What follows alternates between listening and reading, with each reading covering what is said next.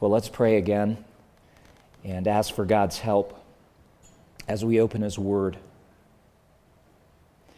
Now, Father, as we open your Word together, we do so with the hope and expectation that once again you will fulfill all the purposes for which you have ordained this Word and sent it. And our prayer this morning is that you would open our hearts to receive this truth that is spiritually understood. We need the assistance of your Spirit. And not just to make up the gap between what we understand and what we don't understand. We need His assistance from start to finish. So we're asking that you would be our teacher and guide. That you would cause this word to live in our hearts, and where we need to be convicted of our sin, bring that conviction. Where we need to be encouraged and strengthened to walk by faith, bring that encouragement and strength right now. Where we need to have our foolish conclusions and even some of those self-centered ambitions stripped away, just remove it. We want to know you as you are. So we submit even our thoughts and imaginations to you, lest we place them above you. Oh God, help us.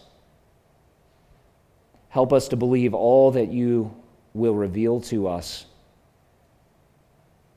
Receive it so that we might be blessed, and live it so that we might bring glory to you. We pray these things in Jesus' name. Amen. Would you open your Bibles with me to Mark's Gospel and find the 9th chapter? Now, Mark is the second gospel in the New Testament. There are 4 of them. Most of you would probably recognize the names Matthew, Mark, Luke, and John. They are the authors of these 4 gospels. And the word gospel itself simply means good news. But with specific reference to Christ, these are 4 separate accounts of the life and ministry of Christ. They're not comprehensive.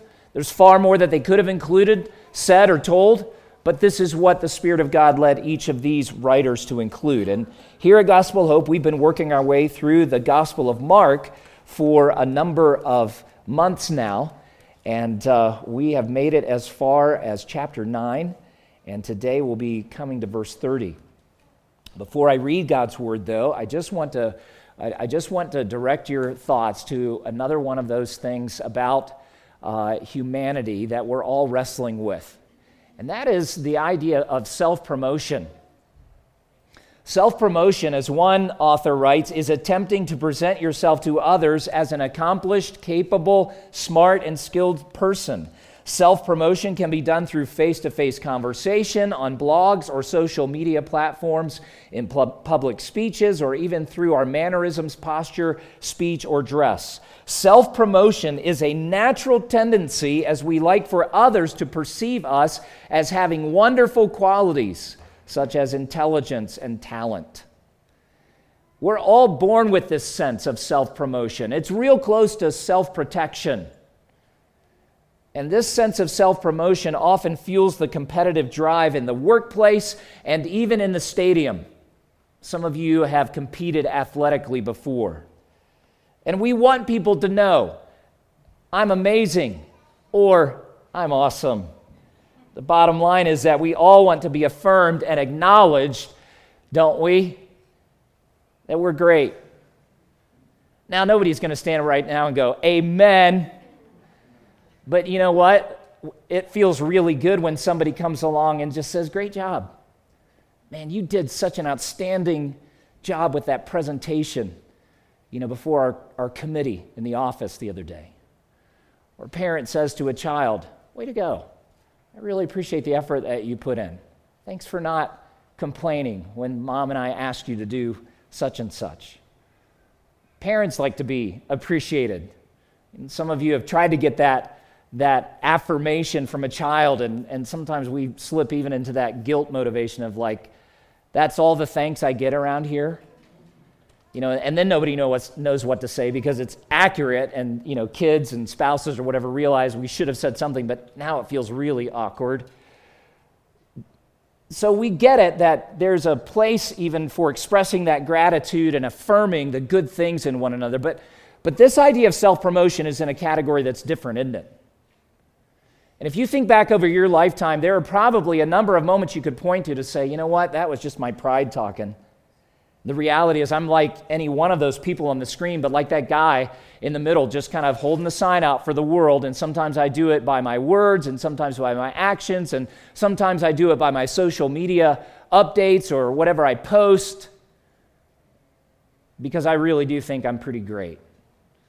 And I want the world to know that. Jesus, in both his life and the gospel that he proclaimed, shows us not only a different pathway to greatness than self-promotion, but he actually calls us to stop promoting self. We could even use the word repent. And as we put our faith in him and trust him, he calls us to a pathway of humble service. And we're going to look at some of that in Mark's gospel today. So if your Bible is open, I want you to find verse 30 now, and I'm going to read through this portion of Scripture. And if not, it's on the screen for you as well.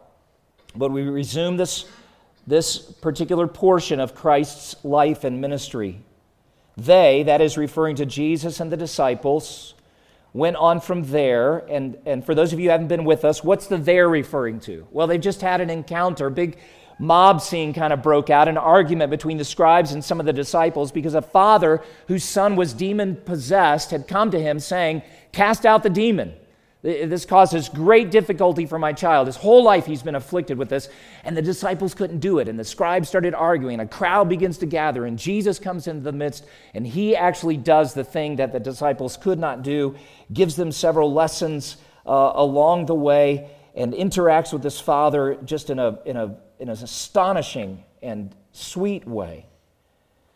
And so that's the scene that they are leaving and moving on from. They went on from there and passed through Galilee, and he did not want anyone to know, for he was teaching his disciples. So he's looking for a little private time with them. But notice again, this is the third time we've come to this particular theme since the end of 6, I believe it is. And here he says again, the Son of Man is going to be delivered into the hands of men, and they will kill him, and when he is killed, after 3 days he will rise. But they did not understand the saying and were afraid to ask him. And they went to Capernaum, and when he was in the house, he asked them, "What were you discussing on the way?" But they kept silent, for on the way they had argued with one another about who was the greatest. And he sat down and called the 12, and he said to them, "If anyone would be first, he must be last of all and servant of all." And he took a child and put him in the midst of them. And taking him in his arms, he said to them, "Whoever receives one such child in my name receives me. And whoever receives me receives not me, but him who sent me." It's another strong word for us. I want us to look, first of all, at the mindset of Jesus and what he reveals to us in verses 30, 31, and 32 as he begins to teach again that he's going to be that he's going to be rejected and suffer and killed and rise again are some key concepts that we need to put in place. And the first is rejection and condemnation. Rejection and condemnation. He uses the word delivered. And that has a very specific reference, meaning deliver over with evil intent. And in this case, deliver over with evil intent to the religious powers and authorities of Jerusalem. They will try him, and they will condemn him. And the second thought that Jesus mentions for the third time here is that he will suffer and die. Killed is the word. Put to death. It won't be an accident. It will be the intentional outcome of that false judgment and condemnation that he receives. And then the third category, burial and resurrection. And this theme of rising we looked at last week, and he vividly portrayed his power to raise a dead one when after he had cast out that demon from that little boy, the boy looked lifeless and may well have been lifeless, but Jesus took him by the hand and raised him up. And Mark's comment was, when he took him by the hand, he rose. Well, Jesus is teaching his disciples that this is what's coming. This is where I'm headed. This is my mission or mindset. But let's contrast that with the mindset of the disciples. Look at verse 33, if you will, please. When they came to Capernaum, and remember, that's the hometown for Jesus and several of his disciples, including Peter. It's probably Peter's house that they enter at this particular point. But then he asked them, what were you discussing on the way? Oh, this is awkward. You look at the text, they kept silent. For on the way they had argued with one another about who was the greatest. Well, here's the first thing about their mindset that's revealed. They're all ambitious for greatness. Typical road trip, isn't it? There they are trying to get from point A to point B, and in the travel time, an argument breaks out in the back seat, as it were. Jesus, ever patient, ever loving, but also straight and direct, just goes right to it. What were you discussing on the way? And so they don't want to answer because a big dispute and discussion had been going. But here's the key. They argued with one another about who was the greatest. That has the idea of who in our little group here of disciples carries the greatest significance? Who carries the most weight? And remember, they've been discussing some of the things about the kingdom that Jesus is teaching, and they're anticipating not that he's already begun this death march to Jerusalem that'll culminate at Calvary. They think he's on the move to fulfill all those great messianic promises that were given to the great son of David who would establish David's throne forever. So they're anticipating this great inauguration, the institution of this eternal kingdom, and obviously Jesus chose us, so we 12 are going to have a really up-close and personal look at this, and maybe some of us will be seated right next to him when he ascends and then sits on that great throne. Who's the greatest? And they're arguing to the point that I would make a second suggestion here. They have been sidetracked from the real mission. Jesus has told them for the third time, I'm going to Jerusalem to die. And they're still not getting it. Mark says it again in this passage. They don't understand what's taking place here. One author writes, in all three passion predictions, that is, all three predictions that Jesus made about his coming death, Jesus speaks of the necessity of his rejection, suffering, and death. And following all three of these predictions, the disciples voice their ambitions for status and prestige. Jesus speaks of surrendering his life. The disciples speak of fulfilling theirs. He counts the cost of discipleship. They count its assets. The disciples have yet to learn that the rewards of discipleship come only as a consequence of following Christ on the costly way to Jerusalem.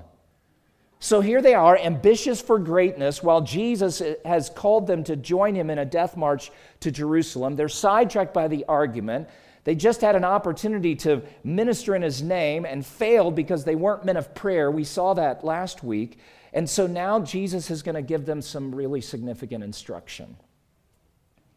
So look again at the text, because the first thing he says, I would like to describe as the paradox of the back of the line. Jesus says to them, if anyone would be first, he must be last of all. There's an old headline that caught my attention as I was doing a little research and looking for something to illustrate this point this week. And here is the headline. People are paying up to $1,500 for someone else to take their place in line. That's right.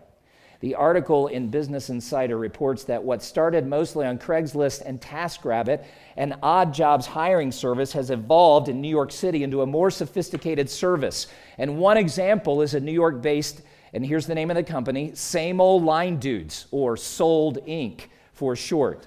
A team of professional line sitters who will take over your wait for anything. anything New York City has to offer, from sample sales to Saturday Night Live tickets to the latest Air Jordans. I'm thinking, who would have imagined that you could make decent money standing in line for someone else? Some of you would say, I would pay good money for that because I hate to stand in a line. Disney understood this a long time ago, didn't they? And they came up with this marvelous concept called the Fast Pass. And now there's Fast Pass Plus, and I think I understand there's even, what is it called, Max Pass? Yeah. And so you set it all up, and we've made one trip to Disney World in Florida with friends years ago. Our kids were much younger, and our friends were the experts. And that was where I was first introduced to Fast Pass. And they had this thing all laid out, and they said, here's what we're going to do. When we enter this particular park, and this morning, we're going to go immediately and get Fast Passes for this particular ride or this particular show. And then, so we'll get the later time, but then we'll go over here, because nobody goes over here. I mean, they had that thing mapped out, and it was the greatest week of our family's life. And relatively speaking, we just didn't stand in too many long lines. I mean, there's some that's just inevitable, right? But even Disney gets the fact that people don't like to stand in lines, and so they'll have other smaller entertainment options for you there, whether it be cartoons on TV screens or some kind of, smaller show while you're waiting to get into the big attraction. And I think, what has humanity come to that you can even be in a place like Disney World or Disneyland and think to yourself, I am more important than having to stand in this line to do that ride. Somebody should move me up. There's got to be a way. I'm also amazed when you go to a place like that of how many families end up fighting, arguments and things. And we saw some of that. I remember thinking to myself, supposedly we are in the happiest place on planet Earth, and that's what's going on? Maybe some of it's because they've been standing in line way too long and nobody told them about Fast Pass. Jesus seats the disciples. He sat down and called the 12 and said to them, if anyone would be first, he must be last of all. I think in one sense he's saying, if you're really going to follow me, you need to go to the back of the line and put everybody else ahead of you.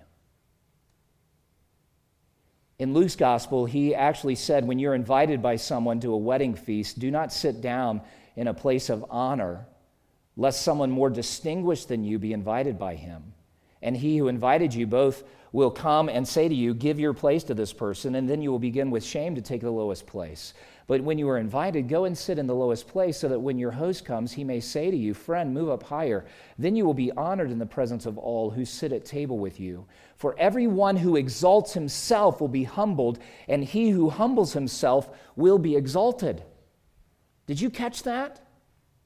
And see, rather than living your Christian life with a Disneyland fast pass mentality that says, hey, I want to be first in line. I don't want to wait behind anybody else. I'm too important. I got too much to do. My time is more valuable than to stand in this position, or I've earned my place in life. I've earned the respect and admiration of others. I've earned a seat at the table where I can voice my opinions in the company. No, I'm not going to the back of the line. Jesus says, if you exalt yourself in that way, you'll be humbled in ways you don't want to be humbled.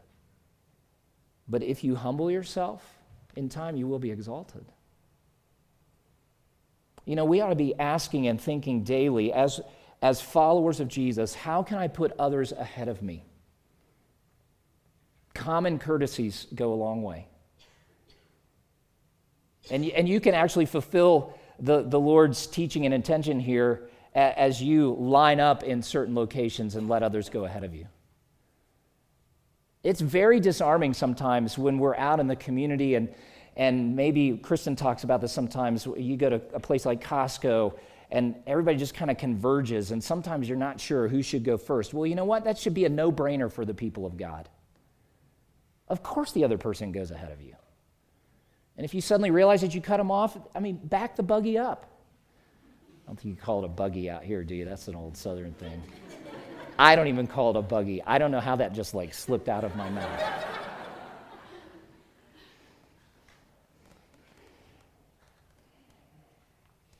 How can you put your spouse ahead of yourself? How can you intentionally take the position behind in order that you might serve? Parents, how do you put your children ahead of yourself without making them the center of the home? I'm not talking about putting them up on a, pedestal, as it were, where, you kind of commit the a little different version of those first slides I put up, where every time you speak, you're like, my kids are amazing. My kids are awesome. That's not what I'm talking about. I'm just saying, how can you model the very thing that Jesus is teaching us here, where your kids know that you're a follower of Jesus and you serve him and actually serve them in the right way? So often we're like the disciples, aren't we? Not only arguing about who is greatest, but kind of jockeying for position. We want the advantage in the relationships in the home, advantages in marriage, advantages in the workplace, advantages in the community. We want to be first. And Jesus is saying, go to the back of the line. If you really want to be first in my kingdom, learn to be last. And that brings us to the second paradox of his teaching, that next little phrase. He not only says you must be last of all, but you must be servant of all. And this is what I would call the paradox of dusty labor. Do you know this guy? Look closer. It's Mike Rowe. To me, he's an American hero because, and not just because he has a great show concept, I think he's an American hero because he highlights the people who do the dirty jobs. That's the name of his show. Jobs that nobody else wants to do but need to be done. And he doesn't just go and film them and highlight the work that they do. He actually gets in there with them. And somehow he is a celebrity who when you watch a show or you read even some of the stuff he writes, you never feel like it's all about him. You actually have a sense it's about these people who are laboring in the dirt and grime and dust and grease of the world so that the rest of us can actually enjoy some advantages. The word that Jesus is using here for service, according to some, means simply in the dust, laboring, or even running through the dust. See, I like this image, and as I was thinking and working on this message for this morning, I just thought, Lord, it's just not our default mode to say, how can I get dirty for the benefit of other people? How can I run through the dust in order to bring blessing to those who are around me? This is the term that actually in other places in the New Testament refers to deacons. And they're the servants of the church. Yes, called by God, raised up by God, qualified by God, but appointed for service. Service that also often is nothing more than running through the dust of people's lives and mess and ministry in order to demonstrate the character of Christ himself. And Jesus says, servant of all, not servant of those that you really like, servant of those for whom it's convenient, service to those who will show appreciation. He just says straight up, servant to all.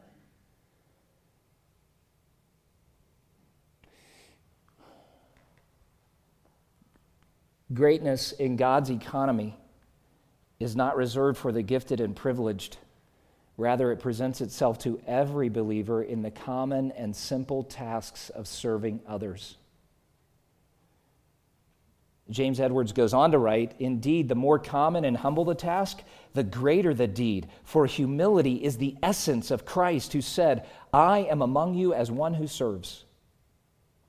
And so service to others is the primary way in which believers imitate and fulfill the mission of our Savior. Servant to all. How can you serve the people who are nearest you? How can you even run through the dust for their benefit today? Something that you don't want to be inconvenienced with, but you're sitting there right now saying, you know what, if I would actually do that, that'd be a blessing to my wife or to my husband or my parents or my kids, my coworkers. Jesus says, servant to all. Now, here's a really beautiful thing. Look again at the text with me, because he's going to not only teach it, he's going to model it. He's going to show us an example. And in the next verse, we read, he took a child and put him in the midst of them, and taking him in his arms, and we'll pause right there. Well, there it is. He embraces a child. Now, let me give you a couple of things to know about children, because they were viewed very differently in that day than we view children now. As I said, in our culture, many parents actually idolize their children. That's why their pictures and their achievements are just plastered all over everything. In Christ's day, it was not that way. In Christ's day, children had very little value to the ordinary Jewish man. It's hard for us to imagine, but as one historian writes, the negligible value of children is suggested by a comment from a rabbi of that day, a great teacher, and his teachings are recorded in what is commonly referred to as the Mishnah. Now listen to what this rabbi said. Morning sleep and midday wine and children's talk and sitting in the meeting houses of ignorant people put a man out of this world. That's just a little different way of saying those things drive me crazy. And this is supposedly a really spiritual man. That was a reflection of the values of the day. So it wasn't even just that children should be seen and not heard. It's kind of like, we don't even want to see them. We don't need them. This same historian goes on to write that girls under the age of 12 could be sold as slaves by their fathers. Now, does that give you a little idea of the cultural norms of Christ's day? So when he pauses at this point in teaching this lesson to the disciples and actually takes a child into his arms, that would be one of those, what is going on kind of moments.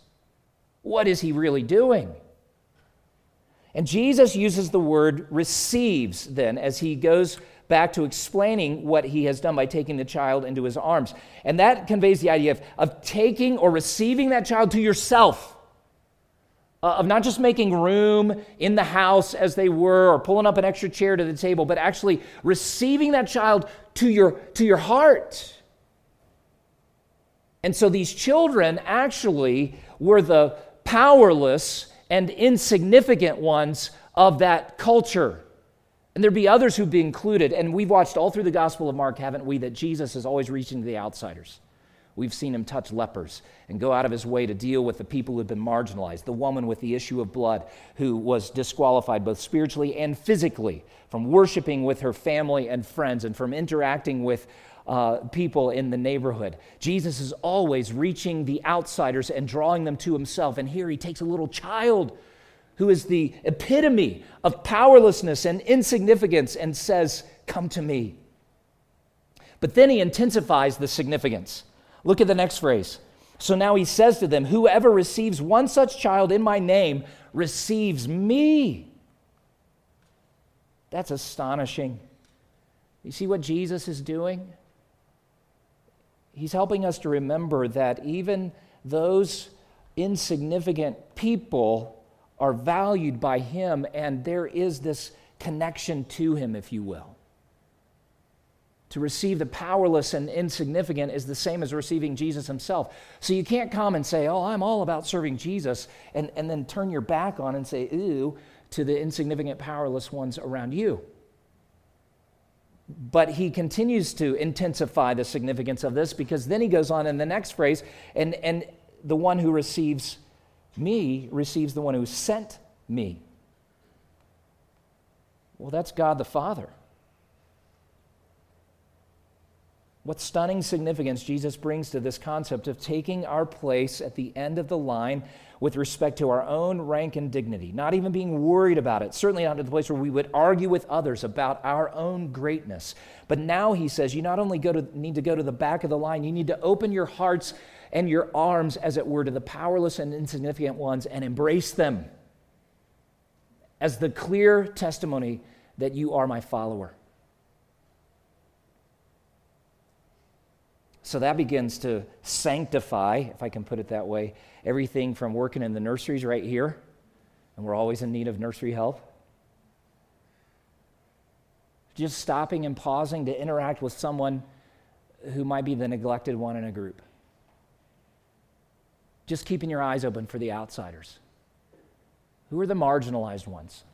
Who are the ones that even just would slip into a church service like this and not really want to be noticed and then make their way out? But because you have your eye on Christ, first of all, you've also got your eyes open to them, and you're like, I'm not going to let them leave this week without a hug. And there are some of you who do that. You are guilty of this very thing, and that's a good thing. And some of you are like, I'm not a hugger. Okay, maybe you should ask Jesus to grow your heart a little bit. He'll get you to where he wants you to be. You say, well, I'm not a hugger, but there are other ways that you could bless and serve, aren't there? Just a warm greeting, a moment of genuine interaction. How are you? Being sensitive to the environment. And maybe they're not in a position to have that conversation right then. And so because you love them, you release them just with that quick greeting, how are you? And they say, fine. And it's clear that like their mind is somewhere else. But you say, you know what, I'm going to come back in a couple of days. Maybe I'll make a phone call. Maybe I'll text them. Maybe I'll Vox them. Maybe I'll invite them to coffee. But just that sense of closing the distance between your heart and their heart, between your soul and their soul. Now, as we begin to think this through, and we're going to transition to the Lord's table here in a moment, but as I try to do each week, I do want you to think in terms of what's this going to look like? And when you think in terms of serving from the back of the line, if I can combine those two paradoxes into one general thought, if you began to do that, can you imagine the difference it would make in your marriage, in your family, your work, your ministry, this community?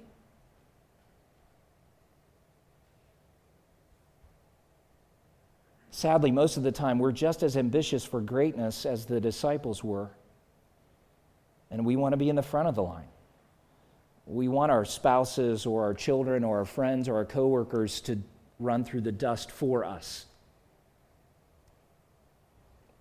How are you serving the people around you this morning? How are you opening your heart to the powerless and insignificant ones right here? When Jesus issued that call to us, and we looked at this just a couple of weeks ago, if anyone would come after me, let him deny himself, take up his cross, and follow me. We couldn't fully understand at that moment what all it would mean, but he's filling in the blanks for us. And so we deny ourselves and go to the back of the line. We deny ourselves and run through the dust so somebody else doesn't have to as we serve. We deny ourselves, take up our cross, and follow Jesus. You know, I had this thought over the last couple of days, even as I was thinking about preparing for the Lord's table. And there's another passage I want to go to here, but it occurred to me that in one sense, when you and I go to the back of the line, we can never actually be the very last one. There's somebody else who's in the back of the line and will always be there. And you know, that's Jesus himself. You say, what do you mean? I've never heard that kind of thing. Well, I'm tying in two different scriptures, if you will. And I want to take you to Philippians 2. And you can open your Bible there. It's just a few pages beyond where we are in Mark's gospel. But I want you to think about what Christ actually did to serve us.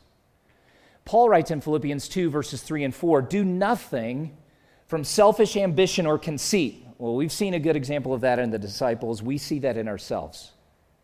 But in humility, count others more significant than yourself. So we're putting other people ahead of ourselves, and the image of a line begins to develop again. You're saying, you go ahead of me, please. You are more important.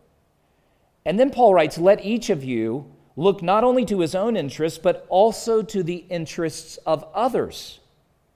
And then he says in verse 5, look at this.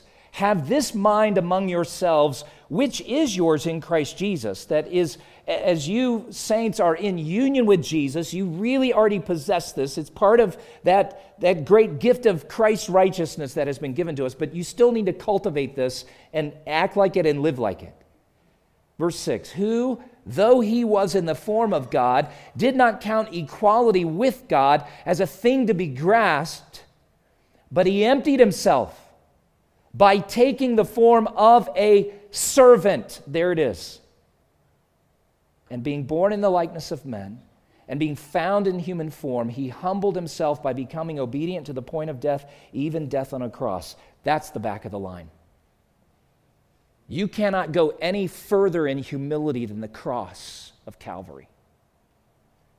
And you know what? God will never ask you to go to that depth of humility in your service, because Jesus did it, and he did it for all, and he did it once for all.